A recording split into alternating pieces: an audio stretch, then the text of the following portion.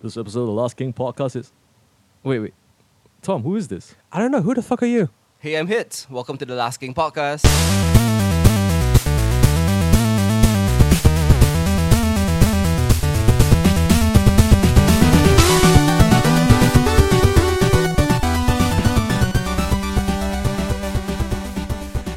And, hello. We're still down one, but plus one. Yeah. We have a very special guest here today on the Last King podcast. Hi, everybody. I am, of course, Shafiq.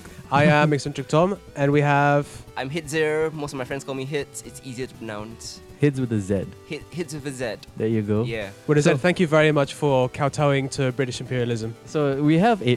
British imperialism? So we have here a special guest, which means it's the mid-year roundup special episode where we talk about all the things that... We like so far. 2018 has been gone pretty fast. Yeah, it's going far too quickly. Yeah. And like right now we're still in the height of World Cup fever. Yep. So predictions, boys. Because I think as of this recording, Argentina got knocked the fuck out. France is out too, right? No, France is knocked through. them out. They're the France ones who knocked them out. Who? Yeah. Uruguay. Portugal's out by Uruguay. Uruguay, man. Mhm. I did not expect that at all. So Yeah, they had a lackluster start. yeah, so the running joke is Ronaldo and Messi will be meeting each other at the airport. Yeah. Aww. I saw that meme too. Adorable. Hey bro, what terminal are you? Huh? Shut up. do you guys actually follow the teams, or are you just watching casually? Well, I'm invested in not one but two countries. Belgium? And England. Ah. Yeah. So I have two people to disappoint me this time round. Well, I'm not a fan of football per se, but I do enjoy a good World Cup once in a while. But And if a I had good to World choose Cup. one, Yeah. so family obligation would be Holland for me. Right. And then, because they're awesome, is Brazil, I guess. But Brazil's not doing so well nowadays. No, the South American teams are really bad this year. Yeah. Yeah, none of us really stood out. Like Uruguay had a very good opening team. Brazil finally found their pace, but still have been touch and go. And Colombia, I don't know. They lucked out against Senegal. It's not the same without that cocaine money, I guess. Exactly. I support England because of British imperialism. There we go. Because we're from Singapore. Because Yeah. I'm from Singapore. It's all this colonial architecture ingrained into our... Well, I can't very well support Japan, can I? Yes, you can. Asian pride, sir. They're doing kind of well. Are they? Sure, No, sure. wait. South Korea did better, right? South Korea did better. No, yeah. they got knocked out. South Korea's out? Yeah, but they did okay. Yeah, they knocked Germany out, and Yeah. that's why Mexico now love them. In the wrong way possible. Have you seen the memes where they're pulling Oh their my eyes? god. Yeah, Like, That is so wrong. They that is got- a thing. they got the ambassador to Mexico. They pulled him out of the embassy and forced him to do tequila shots as they raised him in the air. That's amazing. They were so happy. I enjoyed it What? so much. Mexicans love their football, dude. And the Especially since- tequila. Yeah, especially since the States isn't in this time round. They're like, yes, we're the only North American team to worry about this time round. Holy shit. Yeah. The Mexican elections are this weekend, by the way. So Oh, yeah. I'm amazed that they have nothing better to do. Well, I mean, maybe it's a distraction tactic by whoever's the favorite. That's true. That is true. That is true. So anyway, you've been hearing the voice there of Hidz. That's me. We keep So- saying the name to make sure everyone knows. Yes, Yeah. so if you're all wondering what happened to our other previous co-host... He's still and locked out the airlock. He's still locked out But the he left off a special package early this morning. So, a nice, cute little tiny package. yeah, with nice big kawaii eyes. Ay, ay, ay. Anyway, so Hidz, maybe you should tell our fans here at The Last King a little bit about yourself and where we can find you. Sure. As you already know, my name is Hidz, and I'm a co-host at two different podcasts. Another podcast? Another podcast. There's two other podcasts you need to worry about right now, huh? Right. Well, not. Well, maybe only one. Only Uh-huh. one? Only one. You because, coming up, sir? Yeah. I'm a co-host on a podcast called Genre Equality. That's an amazing name. Why didn't I think of that? We basically talk about the geekier stuff of pop culture, stuff from like horror to fantasy or sci-fi and superheroes. So it's very genre-centric. Hence Like the how- name Genre Equality. Like The Last King. Yeah, Yeah. But you guys talk about more than just genre. Well, we do. We do talk about literally everything, pretty much. So that's all the genres. We, Yeah. we were just talking about the World Cup.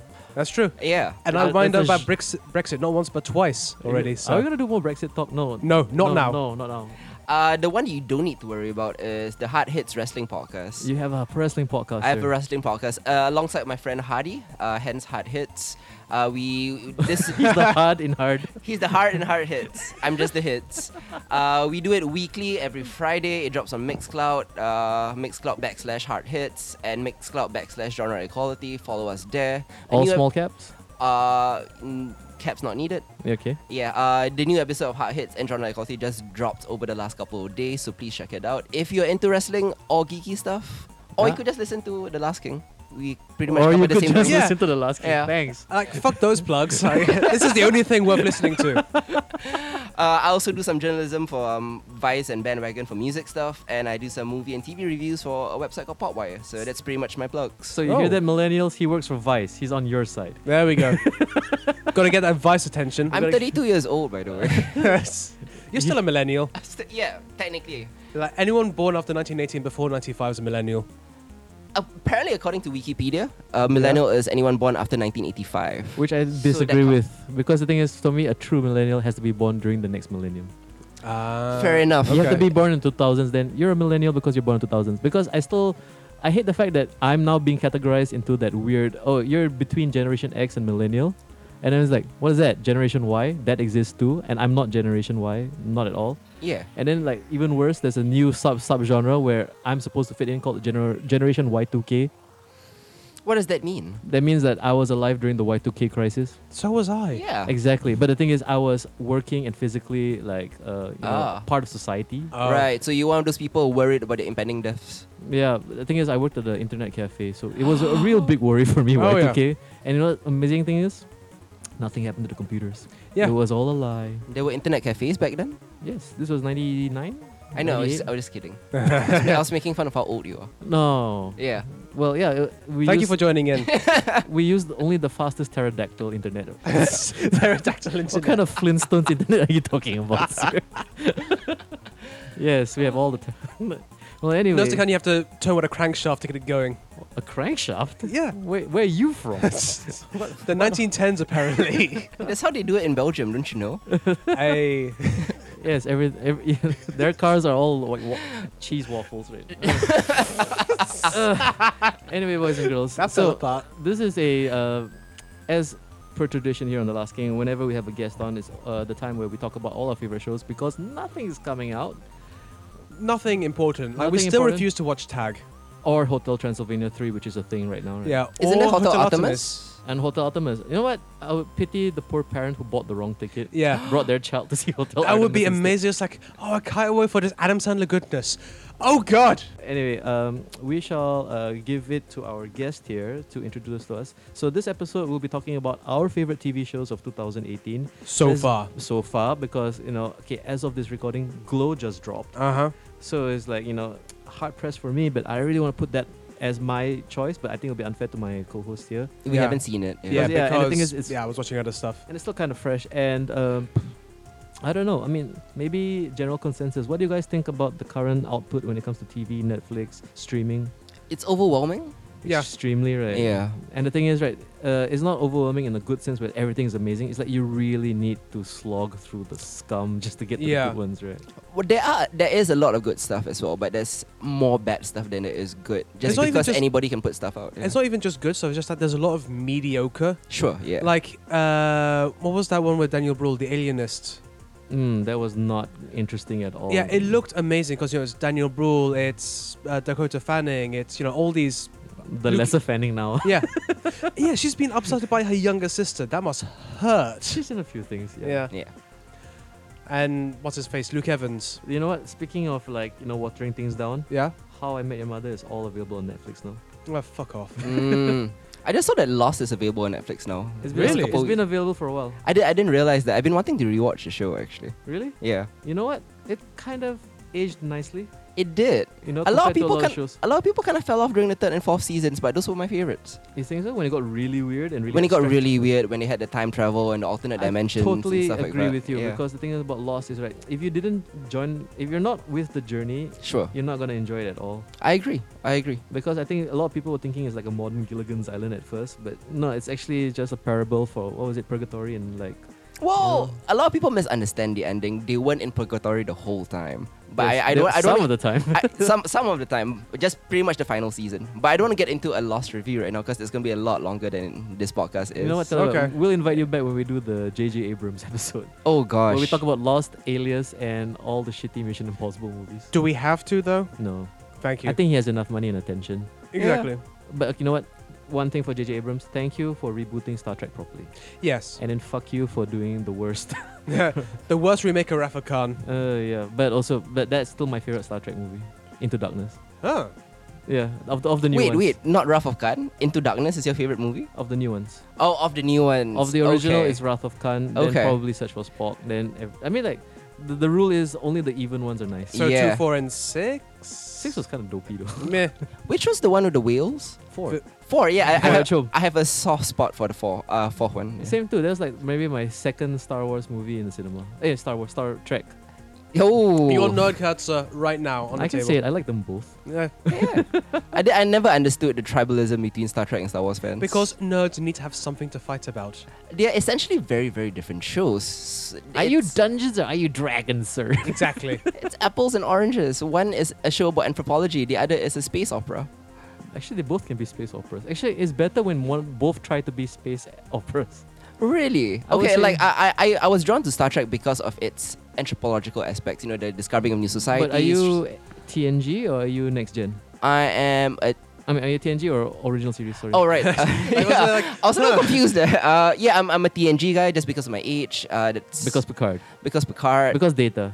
Yeah, I'm more of a Deep Space Nine guy than a TNG guy. Oh. Really? Yeah. Ooh, deep cuts. And I didn't actually watch the original series, and I'm ashamed to say this until last year. Because it's all available on Netflix. This is all available on Netflix. Exactly. How goofy does it look to you? It doesn't honestly? age well. I have to admit, it doesn't age well. I don't think it aged well at the time. Yes, you're right about that. There's literally an episode where an alien is a puppy with like horns stapled onto it, right? Right, yeah. Oh, I the remember 60s. that. But there were a couple of gems in there that I really enjoyed. Look. Episodes that stood out. Yeah. Anytime Kirk punches anything, even a woman, I enjoyed it. It was the 60s. It was the 60s. Mhm. Yeah. You had to knock him out because, yeah, sure.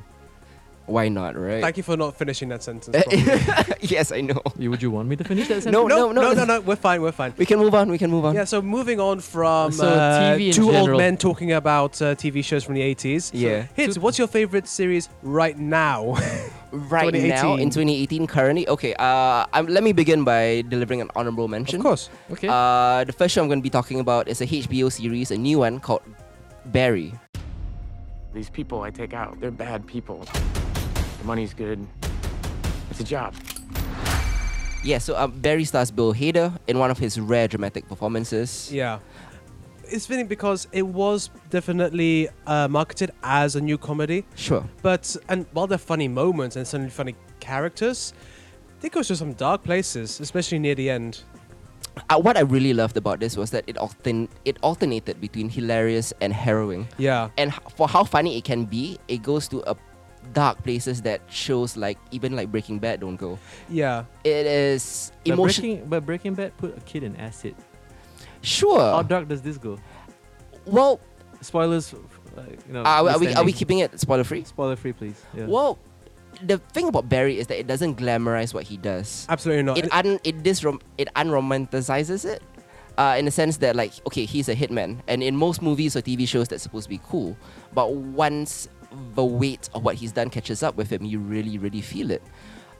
Especially because he is this sociopath that you meet in the beginning. Yeah. He is a Iraq War veteran with PTSD, or No, was it Afghan War- Afghanistan? I'm sorry. Yeah, like that's like the true hardcore shit. Yes, exactly. Yeah. So when you first meet him, he is disassociative, sociopathic, doesn't have any emotions. But once he gets into acting, and he follows one of his targets into an acting class By accident, right? by accident, he falls in love with the craft of acting, which is kind of the hook of the show. Yeah. But as he becomes more and more serious about his passion, and the thing about acting is it's all about empathy, right? or being in the moment. Yeah, or so- being in the moment. Yeah, exactly. he learns to feel again because I feel like it's never explicitly said, but there's heavy undertones that he has hardcore PTSD. Oh, definitely. Yeah. And the way he dealt with it originally was to become a hitman because he became so dissociated, like being used to kill people. He said, well, might as well continue doing what I became good at. The desensitization is Yeah. okay. Yeah, but once he starts to feel again, once he starts to make friends, Then he decides to be a thespian. yeah. Thespian, a thespian. One of my favorite things about the show is how one side of the show informs the other because it's half a crime drama and it's half a comedy about the LA Hollywood theater scene. And okay, so the comedy aspects of it, right, is All the improv classes. all the right? improv classes. It's meant to be wacky and funny Yeah. and stuff, but it also informs the other aspects of his job. Because say for example, when he murders someone and he has to do the Macbeth scene, the out damn Oh stain god, scene. that was tough to watch. So he has to consider murder from the perspective of a non-sociopath, which makes him consider the consequences of the things he's doing, and how that affects him. And Bill Hader's performance in that is mesmerizing. Especially because a weird trope that not necessarily trope, but a thing that they do is that they often show him daydreaming about potential futures or potential past, or like even stuff which he thinks is happening at the same time. Yeah. And it's very realized. You think, has there been a weird like flash forward? You think, oh no, he's just been daydreaming, and he daydreams in a way which a lot of like very desperate, lonely people do. Like the way he was daydreaming, I thought, oh, I remember having these kind of daydreams when I was very lonely and confused when I was a teenager. Exactly. It's an incredibly relatable show. Yeah, I think what helps is that because Bill Hader was a producer, like he had a heavy hand in the creation of the Who's show. the showrunner for this actually? Any idea? I forgot. It was one of his SNL guys as well. But Really? Bill Hader actually showruns it alongside him. He's Okay. a co-creator. He wrote a couple of episodes. He directed the finale, if I'm not wrong. I mean, out of all the SNL cast members, he's the one who was supposed to hit it big first. I think, like before even, I don't know, like he Of like, all the SNL cast members, you know. I mean, like for me, like Tina Fey knocked it out of the park Sure. very quickly. Oh, for sure. Yeah. And then Jimmy Fallon locked out by getting his Tonight Right. Show. Oh, so okay, you mean that generation? yeah, So, like because the thing is, right, even like a lot of people look at him and all they can see is Stefan. right. Yes. Yeah. You know, and then like, but then like if you see him at the James Franco roast when he did like the Mayor of Hollywood, Mm-hmm. like his ability to just disappear into a character. And that's when I kind of noticed that this guy has a lot of potential if only he was given the perfect opportunity. I was reading interviews with him specifically about Barry. He came to Hollywood to be a playwright, a screenwriter, and a director. And SNL was just this thing that distracted him for like 10 years. Wow. So he's finally... Wow, really? He's finally able to use all the cash that he has from his SNL gigs to kind of make his dream projects, his passion projects, and Barry is one of them. In terms of making it big, I'm not sure Barry is big. It's this tiny little show on HBO that is frequently overshadowed by, you know, HBO's other things like Westworld and Game of Thrones. Yeah. So it doesn't receive the attention that it should. But it's a really amazing little show that you should watch. And it's only 8 episodes, half an hour each, a very little time investment. And it's It's very binge-worthy. it's very binge-worthy. And there's some amazing supporting casts. Like, what's the name of Fuchs, that character? Stephen Root. Yeah. Hmm. I'm a Um, fan, yeah. Yeah. yeah, and, the guy who plays the bald Chechnyan. He's my favorite. Noho Hank. Yeah, I Noho forgot. Hank. I forgot the actor. Yeah. Yeah, but he's so wonderful. He is a frequent delight on the show. Yeah. You would expect the comedy to come mostly from the theater scene, but once you meet the Chechen gangsters, those are the funniest guys on the show. Yeah, because, like, you know, the gangster boss, he's this big, scary, fat dude a la Tony Soprano, but think heavy Russian Chechnyan accent. Mm-hmm. But then, like, there's a scene where he's interrogating them, and then the wife comes in shouting at him because there's a sleepover for his daughter, and he's like, keep your voice down. It's like, So there's a little bit of absurdity amidst all the heavy-handedness, or It's definitely upset at times, but Yeah. when it gets real, it gets super real. So I mean, like as a frame of reference, is this something similar to something like In Bruges, or when it's like, you know, you have professional killers just, you know, waxing lyrical every once in a while? I don't know. I haven't actually seen a hitman drama quite like this before. It's a very unique take on the specific genre, and one of the best entries into what I would call like this modern age, this golden age of like half-hour dramedies that we have right now. Yeah. You know, with things like Atlanta and Baskets and or shows of that ilk. Yeah. The way that it transitions from humor to harrowing, it's more reminiscent of BoJack Horseman actually, oh. in terms of like its depiction of Hollywood plus getting real. Actually, yeah, Yeah, I agree. I agree with that. Yeah. I miss BoJack Horseman so much. Right It's now. coming back in August, guys. Yeah. It's taking its time. Is it huh? August or September? August, yeah, it's soon, in a couple Yeah. of months, yeah. But yeah, we're gonna have season 5? yeah. Yeah. And then after that, Rick and Morty, right? Which is Rick and Morty should be next year. it's next year, right? Yeah. All 700 episodes at Jesus once. I hope. Christ, 700. That's insane. So that's Yeah. your honorable mention. That's my honorable mention. So what is your pick for 2018's best TV show so far, sir? Okay, so disclaimer, because we live in Singapore, we don't get things on time. Or there- at all. Or at all sometimes. Yeah. There are a couple of movies that will be talked about later on that were actually released in 2017, but we only got them in 2018. Yes, Uh, for our next episode. Yeah, exactly. Yeah. Long much into the later future. on, yeah. But in terms of Babylon Berlin, this this is the show I'm going to be talking about. It's a German, lavish German drama called Babylon Berlin.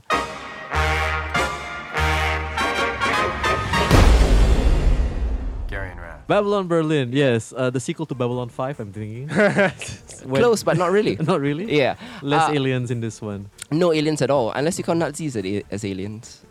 Well, there are certain They're scenes suddenly in out the of this club world. Yep. which were a bit, spacey. Yeah.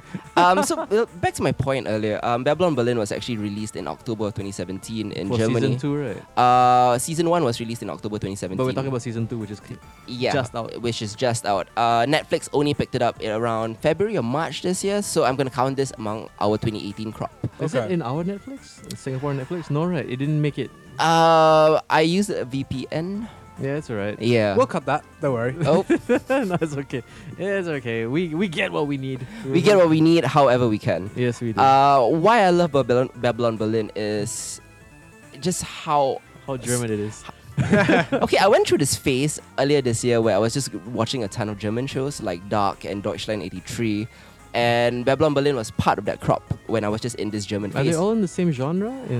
No, Dark is a time travel sci-fi thing. Okay. Deutschland 83 is an espionage spy thing during... Dark made it to local Netflix, right? Dark is on local Netflix, yes. Yeah, I heard good things. Babylon Berlin is not. Deutschland 83 is on local Netflix as well if you want to catch that. Huh. So the one show that didn't make it to local Netflix is the one you picked. Yes. Good luck to the Last King fans who are trying to find this show, I guess. We'll find a way. Not all of your fans are in Singapore though, right? Nope, not True. all of my friends. No, not at all. Very few of our fans are in Singapore, Exactly. unfortunately. There you go. So you probably can watch Babylon Berlin right you know now. what? Fuck my fans in Singapore. Exactly. Fuck all 15 of you. Actually, no, it's about a few thousand of you. I'm sorry. Okay. I'm really sorry. Please don't unsubscribe. Listen to us. We love Yeah. you guys. Talk about humble brag. Anyway. So anyways, Babylon Berlin is set in the late 20s/early 30s in Germany. It's during a period called the Weimar Republic. So for the layman, it's before World War One. No, it's after World War One and it's just after before World- World War Two. It's So just it's- before Hitler's rise to power. So it's in World War 33. 1.5. It's World War 1.5, pretty much. Because we do kind of talk about a bit of the communist panic that goes on, right? Pretty much, yeah. But Yeah. what's interesting about Babylon Berlin is it's set in an era in Germany during a period of social decadence and social democracy. Which I enjoyed. Yes. So it's kind of also a parable of how fragile a democracy like that can be, despite how many civil liberties are on offer, and how easy it is for the far right, like the Nazis, to take over. But Yes. the best aspect of the show for myself, because I'm a huge film noir/detective movie junkie, is it's detective storylines. It's a cool murder mystery. It's It's got a bit of the procedurals in it as well. slightly, yeah. Yeah, But especially- it's a heavily serialized show, though. But the thing is, it's also a bit scant for me because like I watched this show on behest of this episode. Sure. And the thing is, I kind of went through season 1 enjoying it, and then Mhm. season 2 I have not quite finished Right. because I mean it's a good 8 episodes per season, and Yeah. each one clocks in at roughly under the 1 hour 45 minutes. I mean 45 minutes to 1 hour mark. Yeah, so it's a 16-hour investment for the whole thing. So yeah, it's a bit of a climb. Yes, it is an incredibly dense show just because of its sprawling narratives. There's so many things going on at the same time. I mentioned the detective aspect of it because our lead character is a detective from Cologne, Mr. Rat. Mr. Rath. He's investigating a German pawn ring, an Armenian mobster, and also he's doing shady dealings for his politician his politician father back home. Yep. But at the same time, you also have an espionage drama. You have Russian agitators, communist agitators coming in from Russia, Led by Mr. Kardakov himself. led by Mr. Kardakov. You have a mysterious train filled with poison gas and gold. It's the same train, right? Because It's the same kind train. of confused me for all because I remember there was this one scene where they just switched the train car numbers. Correct. So is it a different train or is it the same train? You haven't finished, but it comes together really neatly in the finale in terms of, season 2? of season 2. Okay. In terms of the train, because everybody's going after the trains, the communists, the It's Nazis. the Sarkonian gold, right? Pretty much, yeah. It's the MacGuffin that draws all the disparate elements of the show together. Yeah. So I love the political aspect of it as well. But speaking as the guy who covers music and Berlin nightlife as well, Yeah. they also go deep underground into the Berlin nightlife scene back in the 20s, which isn't that different from the Berlin nightlife scene now. Oh. The only difference is the music being played. But Back then it was the Roaring 20s. It was the which Roaring had A lot 20s, of so- big band stuff. Now it's just really hard techno. now it's just really hard techno. but the way they get down is similar. So all the assless leather chaps and No, very hooks. little assless leather chaps in this There one. is like this underground BDSM dungeon Yeah. subplot going on also. Okay. Yeah. But mostly there are these dazzling musical sequences that is like this injection of adrenaline into the show whenever you kind of get The splash of color needed for all the drudgery. Yeah, I whenever you understand. kind of get bogged down by the dense narratives, because I think in episode 2 was the first moment that you see this big gigantic musical sequence in the Babylon Berlin nightclub Yes. with the lead character Charlotte Lotte, yeah. Lotte, and it's just this 15 minutes dance sequence / singing sequence. I mean, it felt very Moulin Rouge, where it's in your Yeah. face a bit. But I mean, I'm not saying in a good or bad way. Sure. But sometimes, like to me, I'm not saying it's jarring. Yeah. But I think it's also what you say. Like, it's like that necessary injection of adrenaline Yeah. that you need to kind of like motivate. Not so much not so much the characters, but the audience. Yeah, it's a sugar rush, and I kind of need that sometimes. Especially in a because show like this, because you're bogged down by all these characters being introduced and all these plot lines and plot threads appearing. your head is spinning a bit because there are at any given moment 7 or 8 different concurrent plot threads happening. And then somebody just walks in and who are you again? Yes, so it's a little difficult to keep track of upon first viewing. But what I will say that it is really addictive, and if you want to kind of just sit back and enjoy the show, you don't necessarily need to pay attention too closely, because when a plot thread that is important that is happening, they will remind you what it is, who is saying it, what this concerns. So there's a fair bit of small exposition just before something major happens. Yeah, I guess. So it will always remind you. I mean, like, I'm not saying it's like dumbed down, but I think it's the necessary scaffolding needed to keep the audience maybe I abreast know, of yeah. what's going on. At certain points, I do feel that it's spinning too many plates as well. Yeah. But I think it did that admirably, and I've seen other shows crumble upon that weight. Yeah, And because- Babylon Yeah. Berlin never did. As much as I would agree with that analogy that it's spinning plates, right? But it didn't drop any. It didn't drop any, That's exactly. the thing is, like, when you see something like maybe, I don't know, any other Netflix show Sure. where they're trying so hard to be like Game of Thrones, Yeah. and then they just forget about plot lines, or like, Yeah. isn't this character motivated elsewhere? And then Right. you think to yourself, like, okay, there's a bit of laziness there. Whereas when I see something like Babylon Berlin, I mean, the one thing I want to say about Babylon Berlin, first and foremost, right, it's gorgeous. It's It's a very pretty show. it's apparently the most expensive German production ever. Really? Yeah. Oh. It's all that Nazi gold? Look, I'm sorry. Oh my gosh. Only Switzerland has a Nazi girl. Come on. Yeah. Okay. This show is vehemently anti-Nazi, by the way. Very. I Yeah. think it's requirement by any German sensible. Like, you better be a good, strong anti-Nazi message in here somewhere. Sure, yeah. Yeah, But it's- it doesn't shy away from how the Nazis got into power and why they came into power in terms of the social unrest going on. And But why. I think that's also unfair to the show because like that is more of the backdrop or the setting, whereas like the main it's a flourish. it's like Yeah. the main character motivations aren't really that tied into the history. I mean, like the history happens around them, and then we Sure. see how they navigate their lives and their like the missions they have. Exactly, yeah. And like I mean for me, what I really like about the show, especially, is like not so much the procedurals, or not so much about besides the visual palette that it chooses, Mhm. but because it's like it takes its time in a way that is very, I would hate to say it, but German, Yeah. but it's extremely efficient in its storytelling. Like, so very German. It's so very Yeah. German, but also that could also be the pro and con, because most of the time is like, because you can tell that they trim the fat and then they leave spaces for other things, Sure. and it also then it becomes that whole information overwhelming overload that like, okay, so who is this guy again? Mm-hmm. Why is this why important? Because like when it, I don't know if it's a spoiler. Can we spoil a bit? Yeah, go ahead. I mean, I would maybe spoil, okay, like the death of Yannick, for example, Sure. where it's meant to be something that's like, an emotional linchpin for season 2. But because you weren't as emotionally invested in him due to plot mechanics. He kind of because the thing is he was introduced in a very, I wouldn't say in a sprawling way, but I was like, basically Lotte meets him, discovers that he has this unique talent for being able to read lips, Mm-hmm. and then just convinces Wrath like, hey, he should be working for us, and like, okay, you're a cop now, and it's like, cool.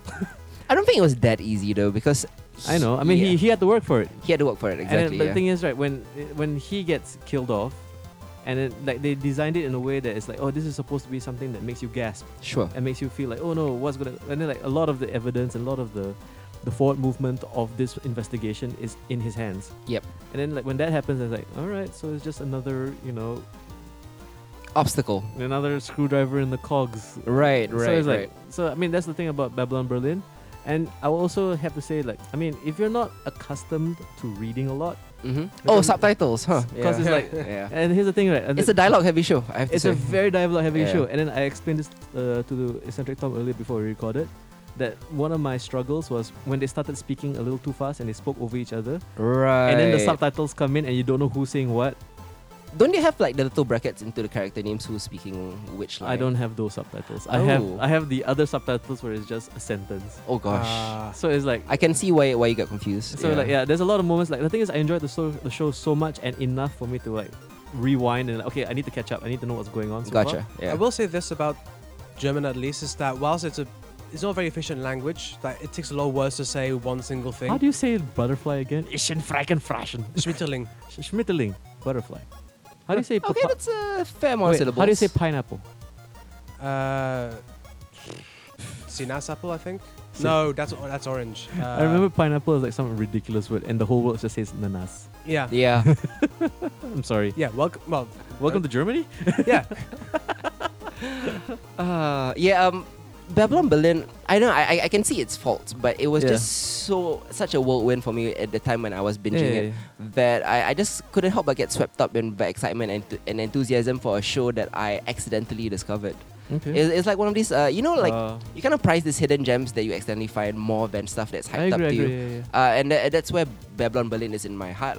So if I were to do an objective best of list, Babylon Berlin probably wouldn't be my number one, but this is my favorite show of the year so far. Okay, I agree. Yeah, because that's basically this episode is all about maybe Favorites. besides the honorable mentions, but it's Yeah. like the one show you really want to talk about. Yeah, I Right, mean, yeah. And also, objectively, it's very hard to rank things, so you just have to be true about what you really enjoyed. That's true. Yeah. So it's super heavily recommended from you, Mr. Hidz. It's super heavily recommended if you are okay with subtitles. I have a lot of friends who just don't watch foreign films. Yeah, I know what you mean. Yeah.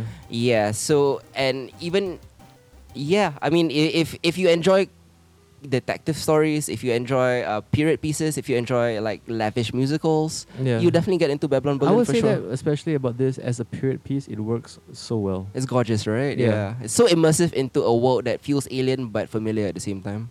I don't know because It's I a need fascinating period of history, which I feel like not many people talk about, and trying to not name drop too many things, but I feel like in this particular political climate of today, it's kind of relevant, I would say. I would say so as well, yeah. You're right in the sense that this is a period of Germany that not many narrative fiction stories have portrayed. Well, if they have, it tends to be just like you think of, we're just trying to set up so we can inevitably talk about, to what the- everybody knows. the short Austrian elephant in the corner. Yeah, exactly. So it's mostly stories about World War II, the lead up to World War Yeah. II, or World War One, or the PTSD after World War One. But there is this good 10-year gap in between where Germany was a totally different place.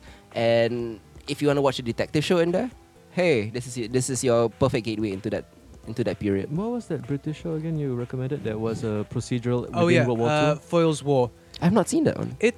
I'm not sure if it's still on. It's one of those things that was on for fucking ever on British TV, and it was a fairly standard police procedural where you had, the main guy, Foyle, but it's set during World War II. Right. So he's doing stuff like, investigating this murder, this scandal, but I can't go at night because there are German bombs dropping. Mm-hmm. Like, I think there was even one episode where they're clearing away the debris after bombs have fell, and they found a dead person, but he was killed before the bombs had dropped. Oh. So they discovered someone that tried to use the bombs to cover up the crime. Right. But it's very hard to find evidence because, shit's broken. Who's starring as Foyles? Oh, God. I last watched this 15 years ago, so I can't give you a name. I But see. look it up. It's ITV, so it's kind of like got the same budget as Murder, She Wrote. But The it's, one with Alan Davis. it's a quite interesting premise, and there's some fun moments. Like, I remember one episode that they have a German gunning run. Like, they're just investigating something at the Royal Air Force, and suddenly this German planes just come and bomb the shit out of them. It's like, whoa, okay. Speaking of You got extra MacGuffins, money this year. it's like, we're running out of ideas for the plot. Let's just blow everything up. There we go. The Germans solved everything. Yeah. But you could do that because it's organic to the backdrop. Exactly. Yeah. I guess It's like, so. it doesn't feel like, this came out of nowhere.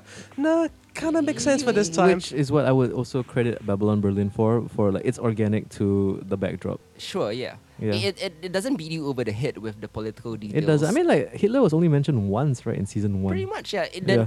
I mean, we talked a lot about Nazis in this particular podcast, But they don't pop up that much at They've all. never even uttered the word Nazi. Yeah. Well, in 29, most people didn't know who they were. So Yeah. like because to give a bit of context, 8 years ago, Hitler was in prison for trying to start a putsch in Berlin. A Sorry, in putsch? Munich. Putsch. It's a German word for coup. Oh, I thought it was like a really manly lesbian. Yeah, Behel Putsch. He tried to like storm the townhouse in Munich, and most of his people were killed, and he was stuck in prison. That's where he wrote Mein Kampf. Okay. So it kind of like, oh, that weirdo who was in jail. We don't have to care about him. Again, Babylon Berlin. Nothing to Yeah. do with Hitler. Yeah. He's just There- mentioned once. I mean, there is a similar storyline that happens towards the end of season 2, which I don't know whether you've caught up with yet. But it is a story about a military coup that's going to happen. That stopped. Hitler isn't actually involved in it. No, yeah, I know which one you're talking about. Yeah. I actually studied this at school. Oh wow! Okay. Yeah. Yeah. He's from England. Mm-hmm. That's Oh. all they do. Yeah, we Okay. only talk about World War One, World War Two because It's all just talking shit about yeah, the Germans. when we were the plucky Brits standing up against them, don't worry about all that colonial shit. Gotcha. Did you ever learn about Singapore, by the way, when No. you were in? No. You Are we not that important? Okay, No. I guess we're not. Yeah. no, I discovered where Yeah. Singapore was when I came here for exchange 5 years ago. Oh wow. Yeah. For exchange. Mhm. How delightfully posh is that, right? I know. So you guys don't learn about the colonies and stuff. No, it's kind of Except for India, because that's where all the spice no. money is. Even then, Not even India? we tend to not talk about it because it's a bit of a sensitive topic. Because of what you did. Also, when we have a conservative government in power, they don't want to talk about like that old stuff. Yeah, You know. okay. Yeah. So thank you very much, Hidz. Two very interesting recommendations. So we're going to be taking a quick break right now to gather our thoughts, and we'll talk about my picks for TV and then also Shafiq. But first, we are going to open up this package from Mr. Toffee and A see. special report for our man out there on Yeah. the street. Like he's still stuck at the airlock, but he was able to slip this in. Okay, let's see what this is. I figured for this special segment featuring Mr. Toffee, aka myself, I'm gonna talk about the anime games I played recently. So let's talk with the shittiest one that I played so far. So, I'm sure many of you might know that I am a huge fan of Little Witch Academia and anything that Studio Trigger does. From Kill la Kill, to Gurren Lagann, to now this one, Little Witch Academia, showing now on Netflix if you want to check it out. All 26 episodes and even the Enchanted Parade and the 30-minute movie, all awesome stuff. So naturally, when I heard that was a game coming out for this particular series, I was, pretty happy about it. I was actually excited. And the story's pretty cool too. Like, this happens like in the middle of the TV series, where the inept but enthusiastic Ako, the bookish Lotte, and the mushroom-loving lanky weirdo Susie are hyped for the summer holidays, the summer vacation happening at Luna Nova Academy.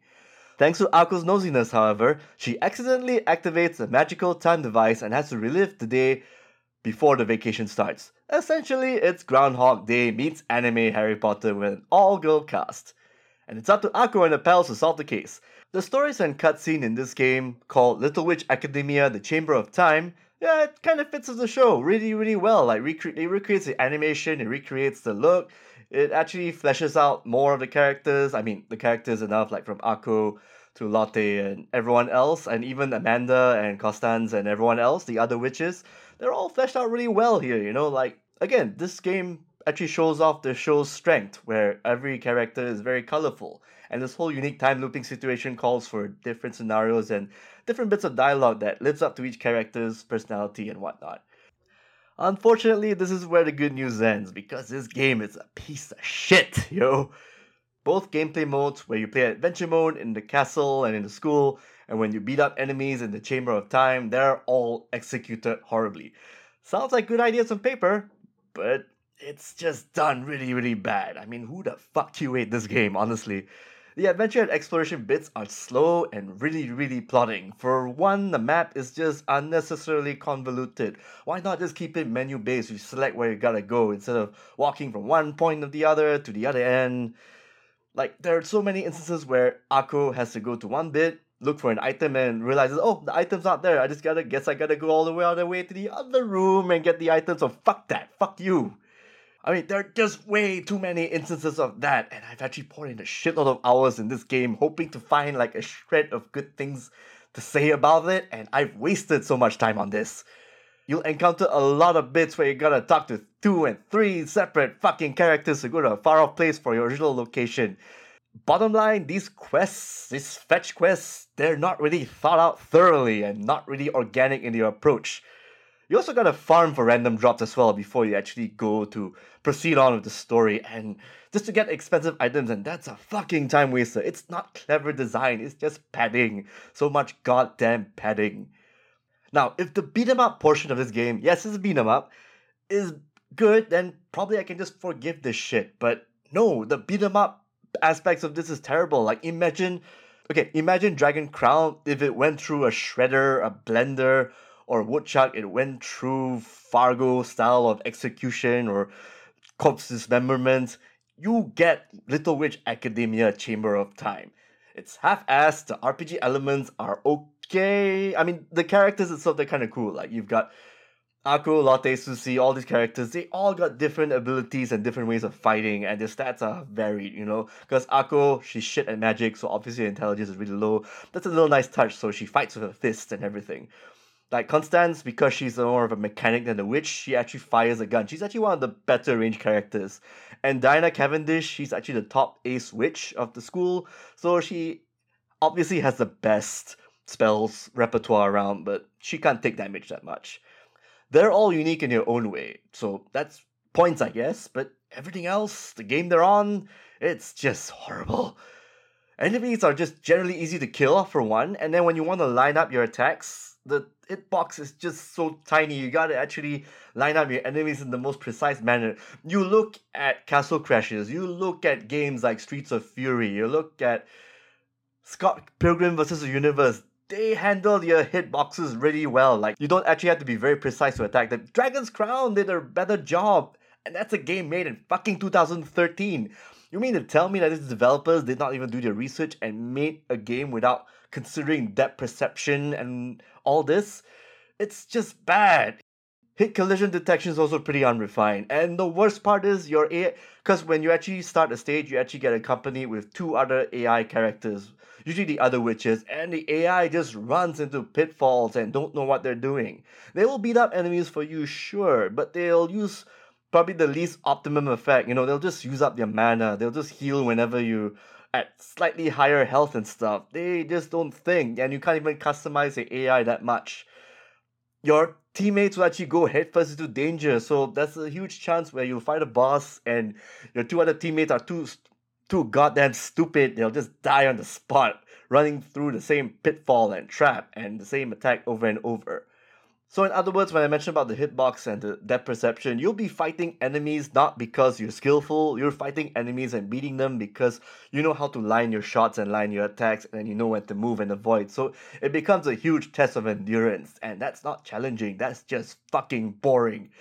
And this is really terrible because the anime deserves better than this. Such a lovely anime, very colorful, like very saturating kind of show.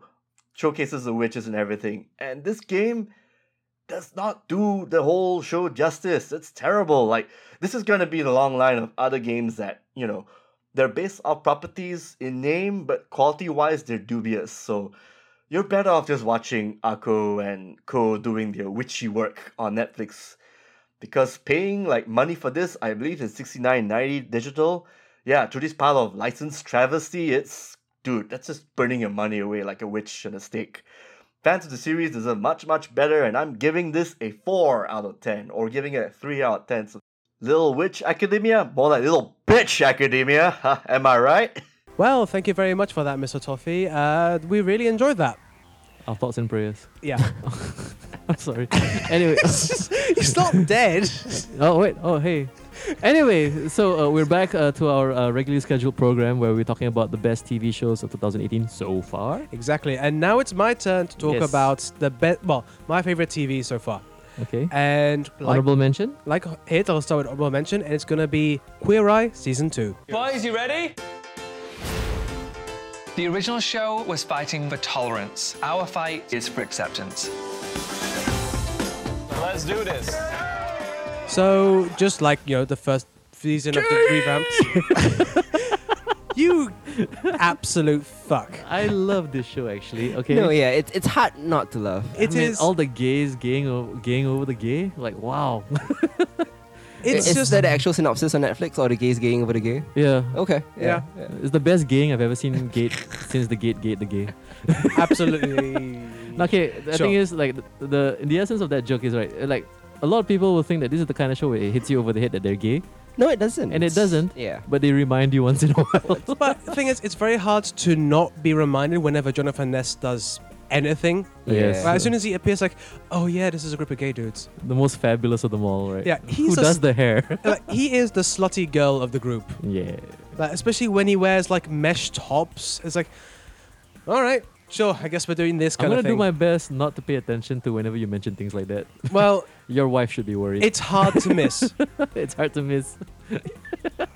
Anyway, but just like the first season, it's just whenever you're feeling down or kind of like, I Yeah. need a bit of positivity, just I love how warm and accepting they are of absolutely everything. And Yeah. of course, it's got the standard stuff of reality TV trappings. Like, producers are poking people in certain areas. Like, now you talk about this thing, you need to cry now. And then you have the piece to camera moments where all of a sudden, like, I was much traumatized as a young gay Yeah. man. Like, Which is cool. why I appreciate that there were certain episodes where there was very little crying. Like when they did the Loser Gamer Yeah. episode where there was no, like, because if he had teared up, that would have been really weird. Like, no, this is not you. So I like that they didn't force it too much, that people were still kind of honest to who they really were. Okay. I don't think actually this is as good as the first season. I think the first season had its heavy-handed moments, especially that family where, like, I remember what's the blonde guy who does the interior decoration? Bobby. I remember Bobby had this moment where he talked to one of the. Oh, Is the word contestant? Well, how do you describe these marks?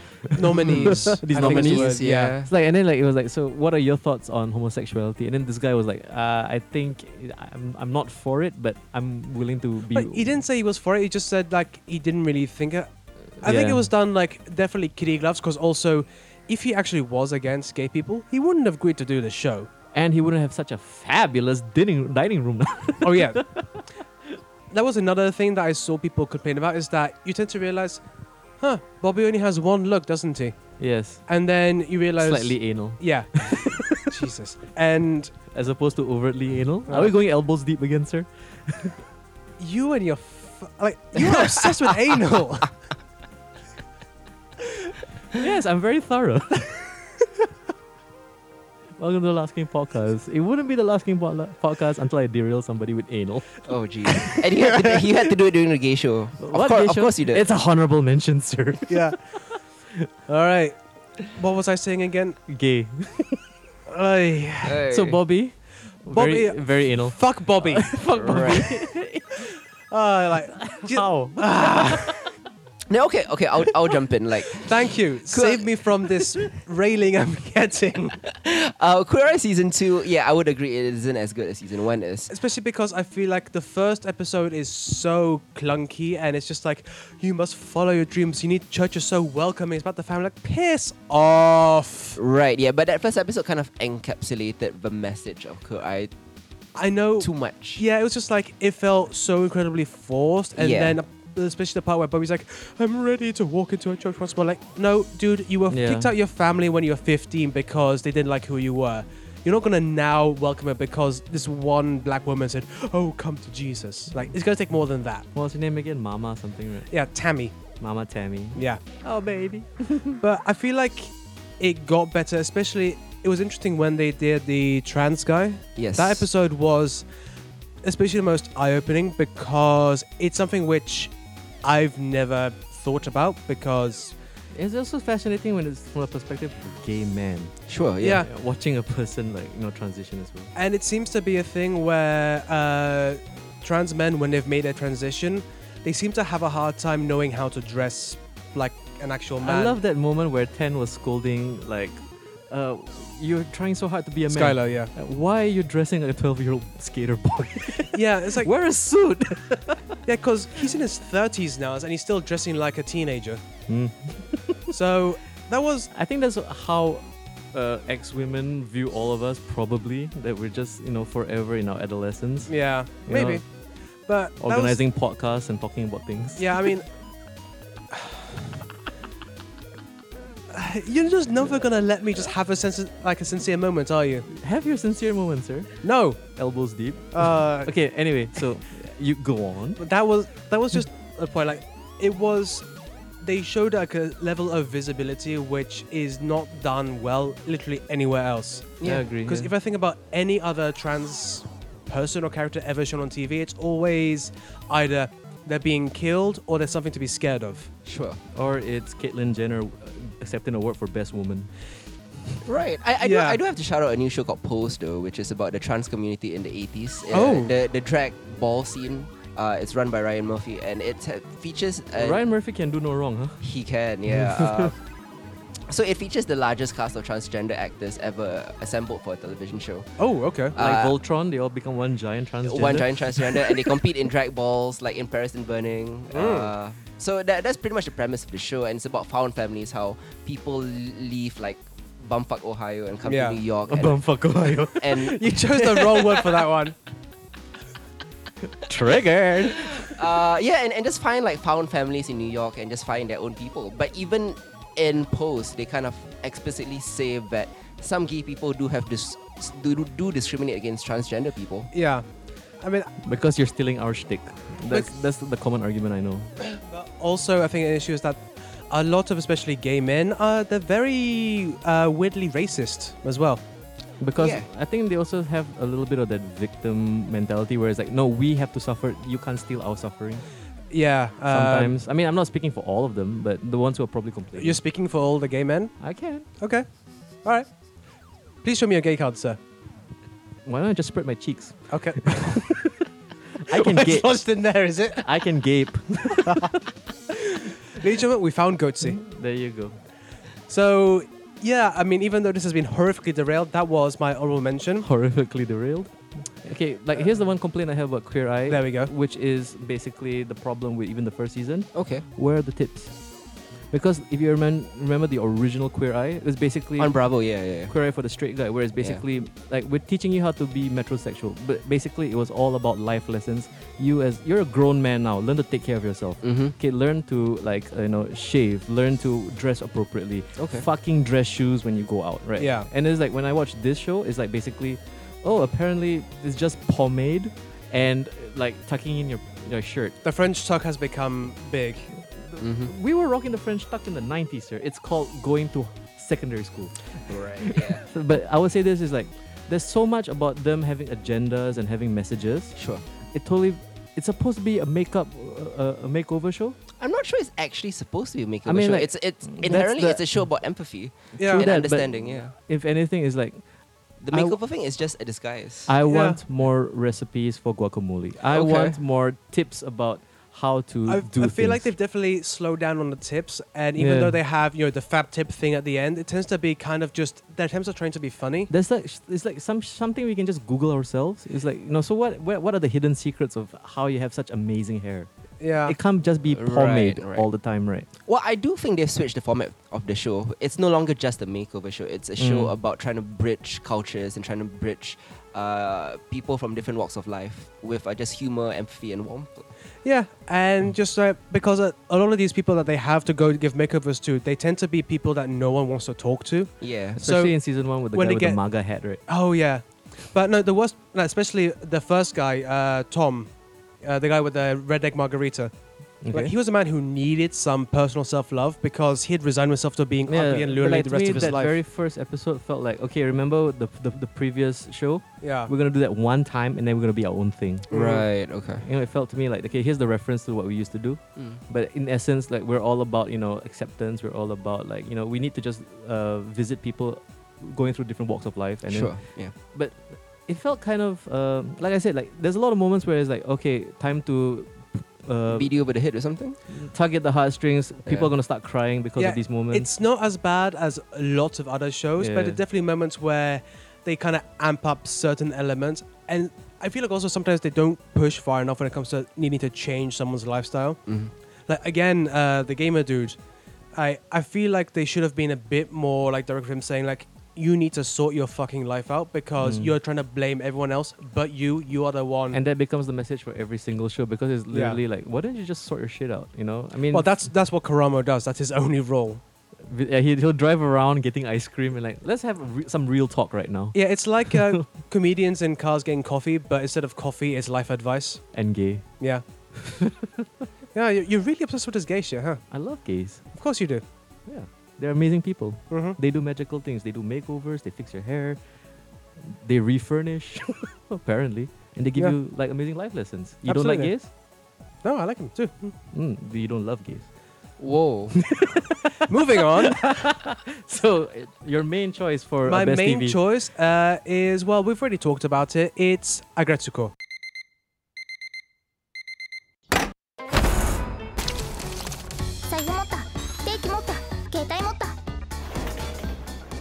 I mean, if I wanted to really tell you how I feel, just go listen to that episode again, which was 2 or 3 episodes ago. Yes. But yeah, this show is just, oh my god, I love it so much. I agree. Yeah. It is just so damn cute and funny. But at the same time, also, you wouldn't expect this kind of subversive feminist gem coming out of a Sanrio. Yeah. But then Hello Kitty is a feminist icon. Sure. But She never married Dear Daniel. I guess so, but people don't Never acknowledged him as boyfriend.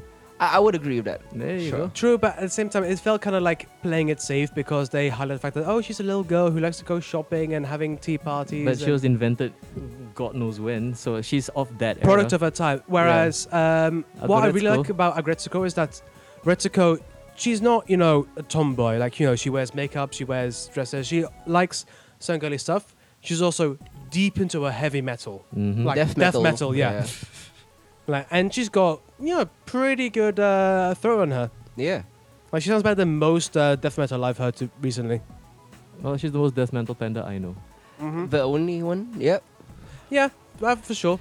Yeah, but I mean, besides the death metal aspect of it, I mean, the depiction of Japanese office culture specifically has been eye-opening in the sense that this is how millennials would approach old school Japanese office culture, because millennials are sometimes entitled. They are sometimes.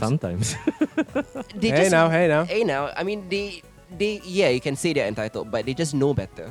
They Yeah. want more, and they know their rights, and they know. They're less Yeah. willing to put up with bullshit because it's when people Yeah. say, "Oh, you need to do this and this." Why? Because we said so. But it's stupid. Can't we do something a bit different? Then you don't get paid, sir.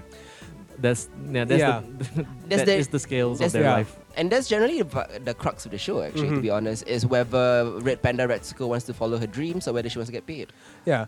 Or like the episode where she gave 30,000 yen to that couple and then immediately they divorce. Yeah. Like, Slap in the face. that was an amazing episode because I'm sure we all come from cultures where you're expected to give something to people getting married. Sure. Yeah. I mean, I know in the UK at least it's something which is like, you're supposed to at least give, I don't know, coffee maker or some shit. This is Asia, sir. Have you been to a Chinese wedding? Oh my god, we You- give so much. You have to pay for that table you're sitting at. Oh, sir. fuck that. They have No, like a cover really? charge. Yeah. You have a cover charge for Yeah. your friend's wedding. Jesus Christ. And I felt bad charging people for alcohol. Yeah. They also charge for alcohol sometimes. At least at Malay weddings, you can give $10 and walk off, Yeah. But Yeah. you have to take a picture. But you have to take a picture. That's That's the all important thing for the gram. Yeah. For the gram. Yeah. Now for the Oh, gram. now for the gram. Yep. Back then was for the MySpace. Shit. Yeah, but it's not just that. It's also all of the Swan characters are wonderful and well-rounded. Like they're not one aspect. Even what's the name of the bimbo reindeer?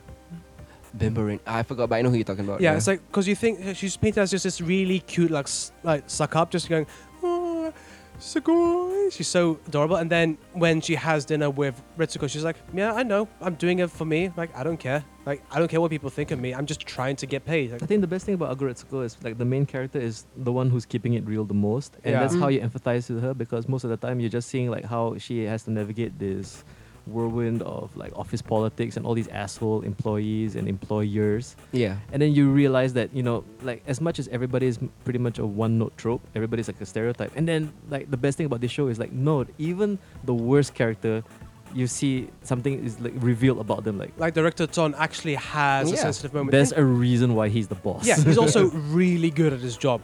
Mm-hmm. You know, as much as everybody's annoyed by the fact he's like playing golf all the time, Yeah. but Yeah. like, no, When like, it comes to crunch time, he puts out as okay, he's the guy. let's Yeah. get this done now. And I think like we had this discussion with when we were reviewing this for our show with Tom, right? It's like like we had this discussion about the difference in European and Asian office culture. Gotcha. Whereas over here in like Asia is like we have this iron rice bowl mentality Mm. where we gotta stick out the overtime. We gotta do whatever the boss asks for because you know that's our life. The Yeah. company man mentality. Yeah, you know, and then especially in Japan where it's even more hardcore, where people are literally queuing up for the trains even before the train station opens. Yeah. You know, it's Mm. it's that's how they look at their life. That they are not. It's not that they're dedicated.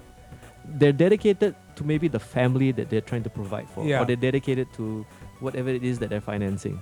But also at the same time, it's like, you know, I mean, what I was really interested more is in like your point of view. Like when you look at this, like, do you think of it as like that's very particularly Asian? I definitely see it as something that's incredibly Asian, because whilst I've not done a lot of work in Europe, it's definitely more of a sense of like, yes, you're meant to work hard, especially in certain job areas. You are expected to, work late, come in early, especially if you're in the banking sector. But there's also a much stronger element of, but once you get out, you're out. You don't, shackled to your desk even at the weekend unless you're in journalism or something. And then like when the character like Aguretsuko is like basically when you get out, it's nothing but decompressing. It's nothing Yeah. about drinking beer, screaming death metal, Yeah. getting all Actually, that that's shit a lot like British working culture. I thought you just drink until you fall down. Yeah. We even do that sometimes at the office. I've watched The Office. Yeah, Yeah. I can Yeah. agree. So I would say yes, probably one of the best slice of life office culture shows about. I mean, it's particularly Asian office culture. Yeah. Yeah, would it's say. it's a unique take on office culture because you don't get to see Japanese office culture depicted in a way that's accessible to Westerners. And Mm. strangely very realistic. Yeah. Because Yeah. there isn't that cute office romance that you would see in other like Asian shows, which But is centered around an office. You see the start of it, but I think it's done in a very realistic manner. yeah. Yeah. And also all the Especially since subversion. Hidz is such a coward. I mean, what I really love about Aguretsuko is all that random subversion that you didn't expect, especially from a show that's very Japanese. Yeah. Right, yeah. Because like it doesn't overemphasize the fact that everybody's kind of suffering inside in their own small way, Mhm. and this is how we deal with things. But the way they wrap everything around with a cute animal, Yeah. I mean, the animals are frequently metaphors for whatever they are. I mean, the most obvious being the chauvinist pig. Yeah. But even the chauvinist pig character is plumbed for unseen depths. Yeah. Which is what I really, really like about the show. Every single minor character, you learn something about them Like and shit. it reveals something about yourself. Even the yoga teacher who you Oh, think is just, yeah. a roided out kangaroo going, protein. Yeah. He's also actually pretty good at learning life lessons and like giving bits of wisdom. Exactly, yeah. It's like, this show really doesn't let anyone just be that character, apart from maybe the pink hippo. All right. But I love the way they get rid of her. Yep. yeah, I was hoping she gets some random like arc that I didn't. No, she did. expect. Yeah, she was jailed for being a spy. Yes, You're the one who can't keep a secret? Okay. like yeah, even in a cute show like Aguretsuko, we still need some espionage. Yeah. Because, anime, like, it won't be anime if you don't have, like, I don't some think so. way, I will like- not agree that because anime. This is very not anime at all. Yes, indeed. If anything, it doesn't follow tropes. It has Yeah. tropes, but then all the tropes basically break mold. Mhm.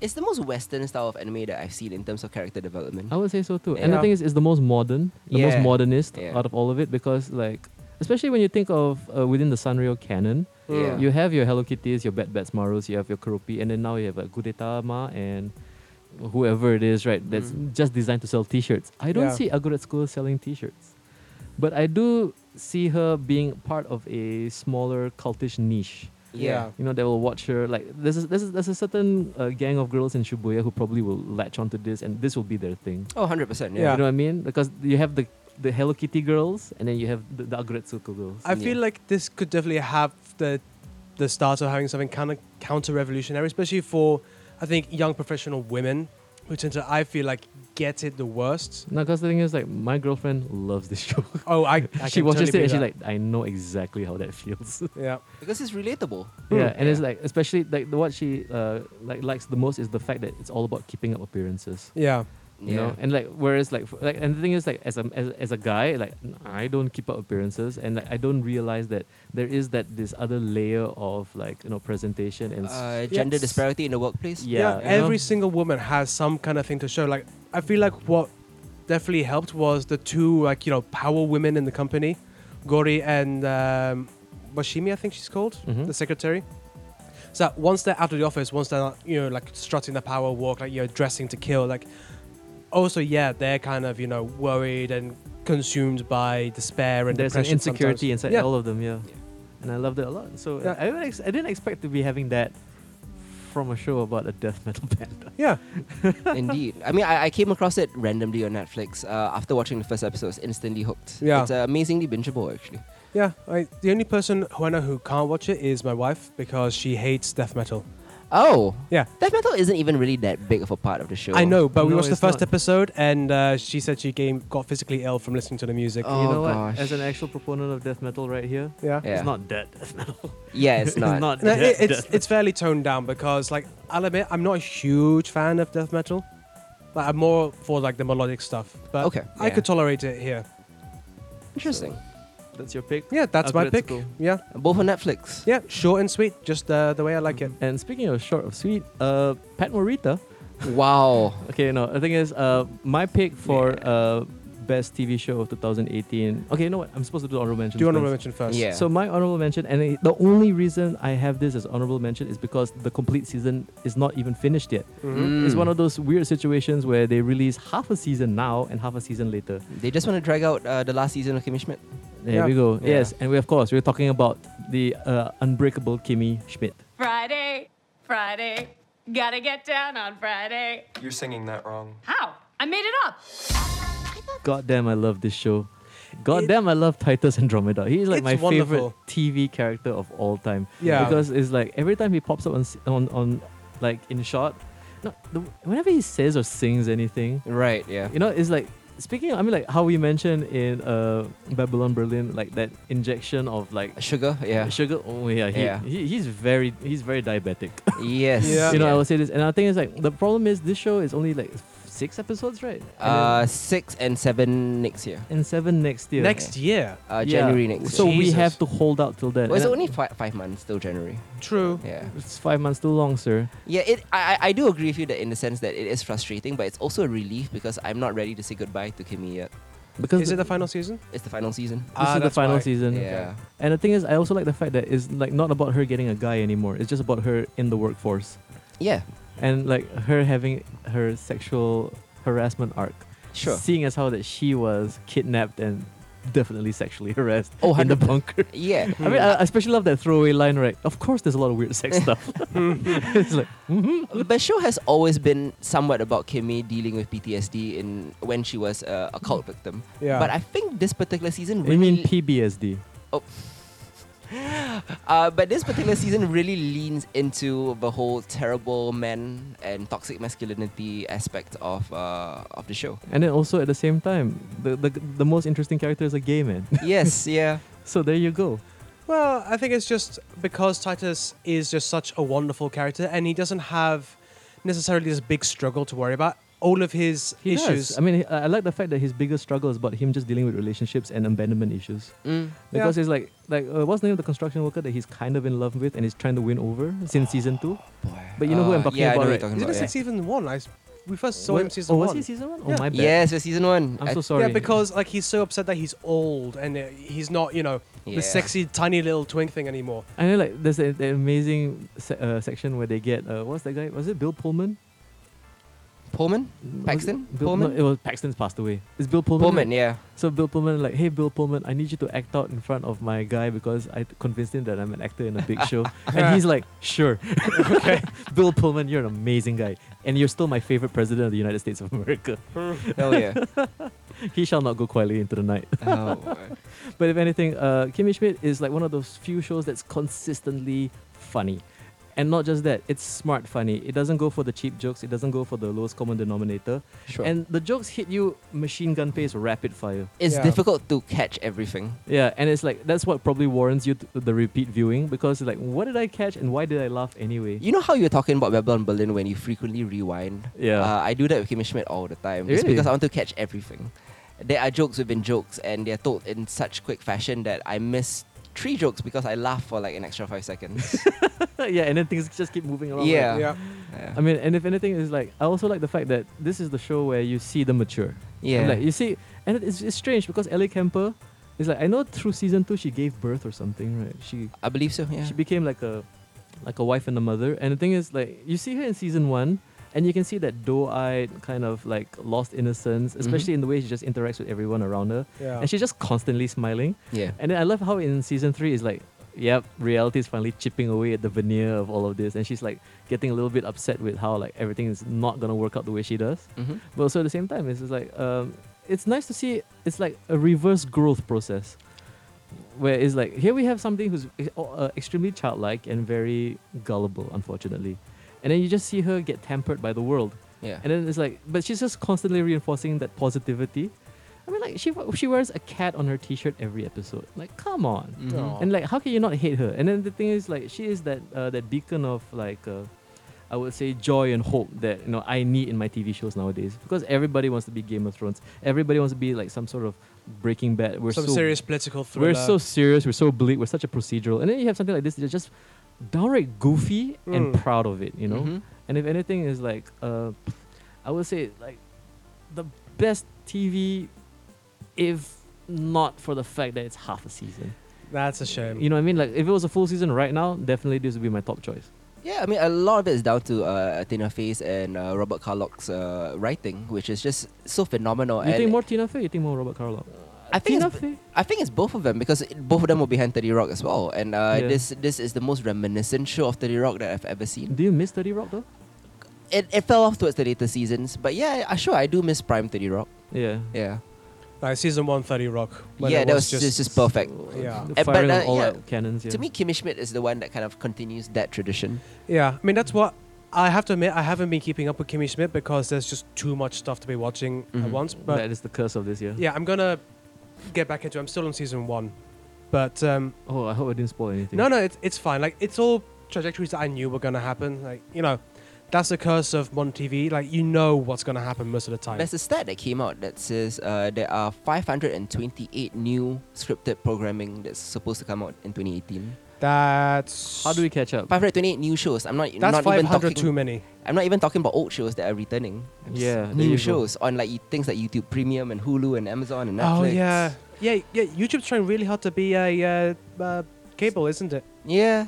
So speaking of YouTube Red, Oh. So we're my gonna be pick- talking about your. It's a great pick of transition, by the way. 2018. thank you for Yeah. the segue. Thank you for the setup. So my show of 2018, well, of course, I'm the old man of the group, will have to be Cobra Kai. Nostalgia.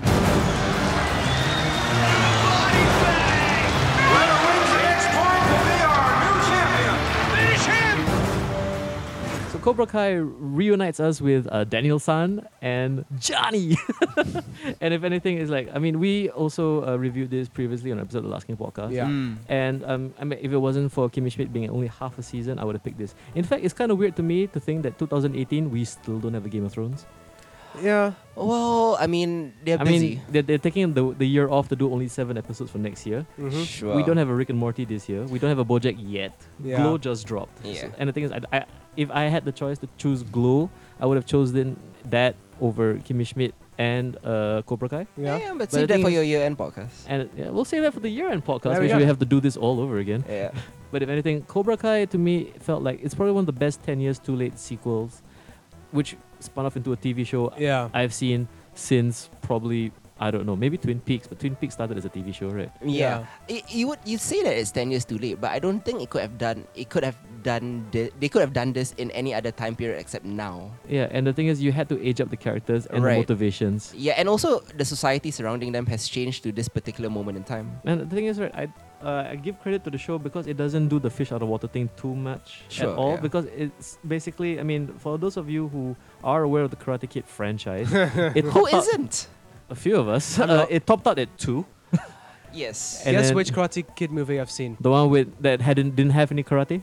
The one with Jaden Smith. The Kung Fu Kid. That's the Yeah. Kung Fu Kid. So That's the only one I've seen. So they go to China to learn Kung Fu and it's called the Karate Kid. Yeah. That's the one. Okay. Mm-hmm. Yeah, Jackie Chan teaches Kung Fu, Mm-hmm. and it's called the Karate Kid. I've Yep. not seen that one, admittedly. So You haven't seen it? It's- Don't. Okay. Fine. You know what? Even the Hilary Swank Karate Kid is better than that one, Ooh. and she's the next one. But too bad she broke her neck in the sequel. Oh wait, $1 Million Baby is not part of the canon, right? No. Nope. It would have been so cool, right? Oh First my god. She was trained by Pat Morita, then she was trained by Clint Eastwood. She was about to do like the crane kick, and then she just tripped and broke her neck on a I do stool. hope though that sometime in the future, in subsequent seasons, they are able to get Hilary Swank on the show. Really? You have to do the callbacks? I want Hilary Swank to meet Daniel San because they never actually met in canon. Technically, right? Yeah, Yeah. that's true. But the thing is, what would be the arc? Because, okay, spoilers for Karate Kid. Sure. They do bring back another important guy In the finale. in the finale. Right. Okay. And the thing is, right, okay, of course, they have to bring back Reese. Yes. You know, Mm. like the original asshole from Cobra Kai. Yeah. They should bring back Terry, the guy from Part 3. Remember him? If you want to do Hilary Swank and that, go all out.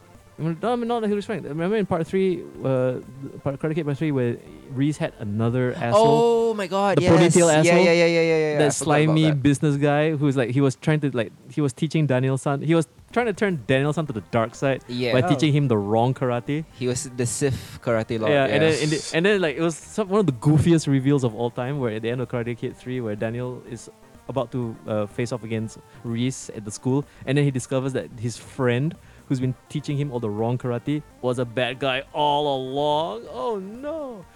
And then like, of course, Pat Morita playing Yoda in this version comes in and like pulls him back to the good side. Yeah. Yeah, use the correct karate. Karate is about to protect and not about to kill.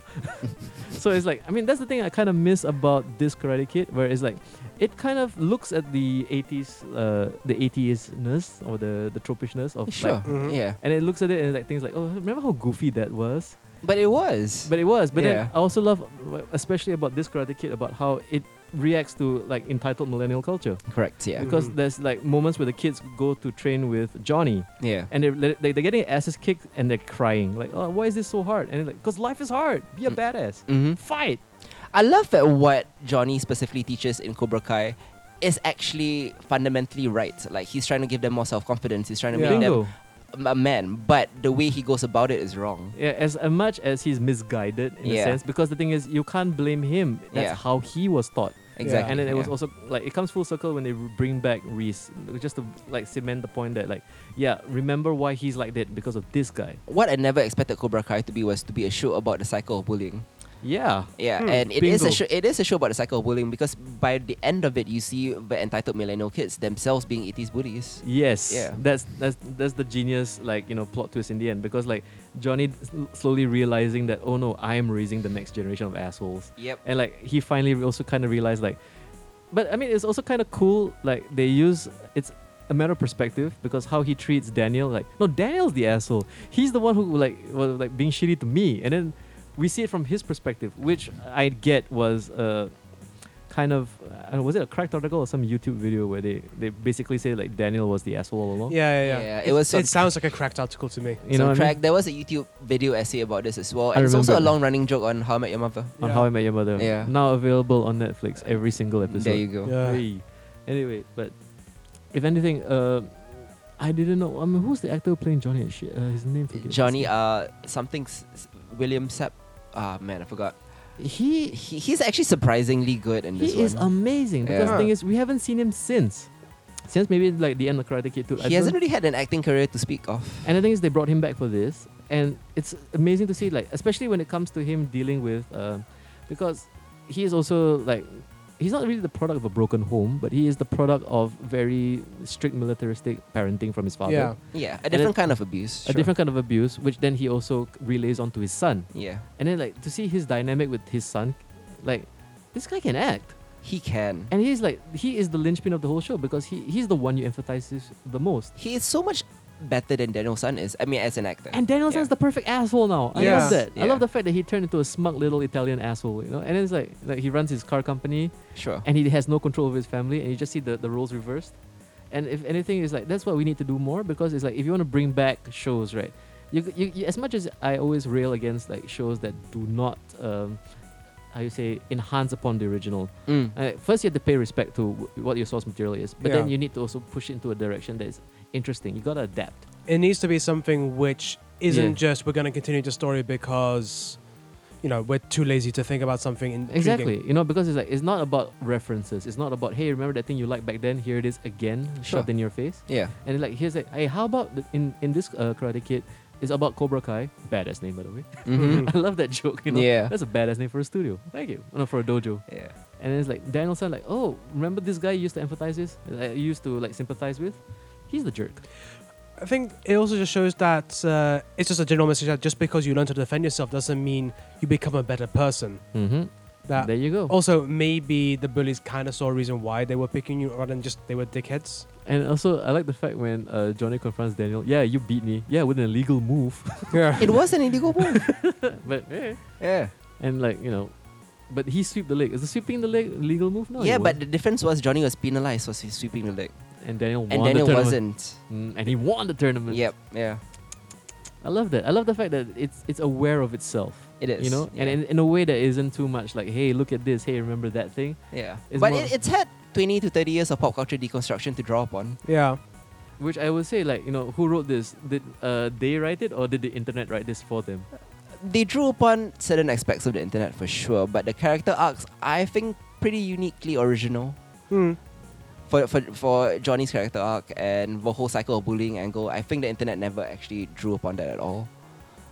Well, maybe they did, but I mean, it's not necessarily wrong to get some inspiration from the general talking about this franchise as a whole, especially since we've had time to think about it and deconstruct it and, get past the 80s age or even like the nostalgia lenses, which people tend to use Yeah. for a lot of products that came from the 80s. But I think that the nostalgia lens here is also used in a very self-deprecating way because there's moments where basically Johnny with his first student Yeah. is like, what is that? What is that you're listening to? And he's like, oh, this is whatever. Listen to some Guns N' Roses. What is that? What is that? You don't know Guns N' Roses? And like I'm literally like repeating the line. Yeah, you don't know Guns N' Roses? Come on. Mm-hmm. And then I remember like the kid was like later. Oh, what are you listening to now? I'm listening to like Motley Crue and this. I went looked up Guns N' Roses and I'm on this whole rabbit hole of 80s heavy metal. Yeah. Yep. Well, that's how it works these days. Yeah, we have to kind of remind you, remember how things were better then? No, we're not lying. It was good. We're not saying that it's better than what you like. It's just like, this is what we like. Sure. But it's better to you because it came to you at a more formative age. Karate Kid? Yeah, Karate Kid. I would Or say- Guns N' Roses, for example. No, Guns N' Roses came to me quite early. Oh, I forgot that you're older than me. Yeah, and the Yeah. thing is about Guns N' Roses is, like, especially in Singapore in that time, Yeah. you couldn't escape it. No, for sure, yeah. Like, especially in the early 90s when November Rain was on the radio all the time. MTV Asia, And MTV 24/7. played that song. That was the all only time. video on. I got so sick on the Guns N' Roses Yeah. very quickly, Hey, it's better than most of the shit they were doing 24/7 in the early 2000s, which is when I had MTV. which is all like teen pregnancies and game shows, right? Like, Yeah. Oh, they turned into a reality TV channel back Yeah. then, right? I started watching MTV just after they stopped being a music channel. Oh, wow. Okay. Man. Yeah, I'm that young. But if anything, I would say, especially with, I mean, like, what I'm saying is self-deprecating, also in the sense, Yeah. where it's not like, the characters never said, like, the 80s were better. They said, it was shit. No. Like, it was kind of, like, everybody's, like, looking at it, is it all rose-tinted glasses? It was better because I did it my way, but also at the same time, it was like, nah, I did not enjoy the 80s. In fact, even with Johnny's arc, it's like, he probably didn't enjoy the 90s or the 2000s as well. Yeah. Like- He's led a very sad life. Yeah, there you go. Yeah. And then and it's strange because it's like it's something I would not say it's as good as Breaking Bad, but it's similar to where it's like you're rooting for for this prick. Yeah. You know what I mean? It's like the difference is like Walter White started off very With good wholesome intentions and slowly became worse and worse. and then with the thing every is, right, season. you latch on to the good intentions and you don't realize that he's turning into Yeah. a monster. Mhm. You notice, especially when a lot of people are saying, "Oh, fuck Skylar, she's a bitch, she's terrible," and you realize, no, she's the good person. She She's has the Yeah. one who. she has every right to be angry with him. The He's reaction a drug dealer. The reaction to Skylar was amazing to me at that point Yeah. in time. I did not understand the furor or the backlash. Yeah, well, it's because People saw her as an obstacle, not as a person. it's also not hard for men online to hate women. That's true. Yeah, they recently had the Breaking Bad 10-year reunion where Yeah. Skylar was talking about how it affected her personally, the backlash against the character. Really? Yeah, she was emotionally distraught over that. Yeah, playing a difficult female character can be hard. Like Lena Headey, who is usually quite socially awkward and shy, she had the hardest time of the first couple of seasons of Game of Thrones. Yeah. People would call her cunt in the street. You know what? As a man of the 80s, they did that to Joan Collins too. Yeah. Yeah, They did it to a lot of soap opera But now you actresses. can't escape it when you go home. Yeah. Right. Now, like idiots. Yeah. Who gave these idiots internet, right? Yeah, But- Free speech is a double-edged sword. exactly. Yeah. True that, but Yeah. you know, if anything, so Karate Kid slash actually it's called Cobra Kai. Cobra Kai. Yeah. Yeah. I can't wait for season 2. The only problem I have with this is its accessibility. Yeah. It's very hard to find. And, like, Yeah. because YouTube Red is not a thing here in Singapore. Not yet. They plan to make it one, but I don't know when. But when? Because it was released in the States in 2015. They've had 3 years to sort out. It can't be a rights issue, surely. It Yeah. is probably still a rights or licensing issue because the thing is, especially with the local media broadcasting association, right? Oh yeah, they've got They have cast to- iron grip. Yeah. Not just that, because like they need to get paid somehow. I mean, Yeah. we're one of the few countries where like certain Spotify artists don't appear for us. Well, Certain that is Netflix surprising. shows, as we were talking Certain about. Yeah. Netflix shows don't Yeah. appear for us, even though they're meant to be international. I'm still upset that we don't get stuff like Hulu.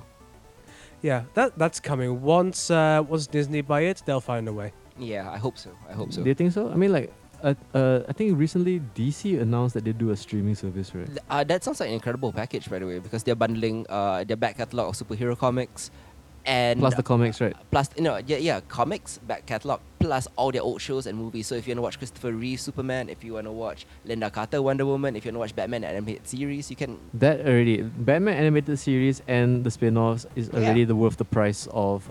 And we haven't entry. even talked about their original content that they are planning to stream as well. like the CW stuff.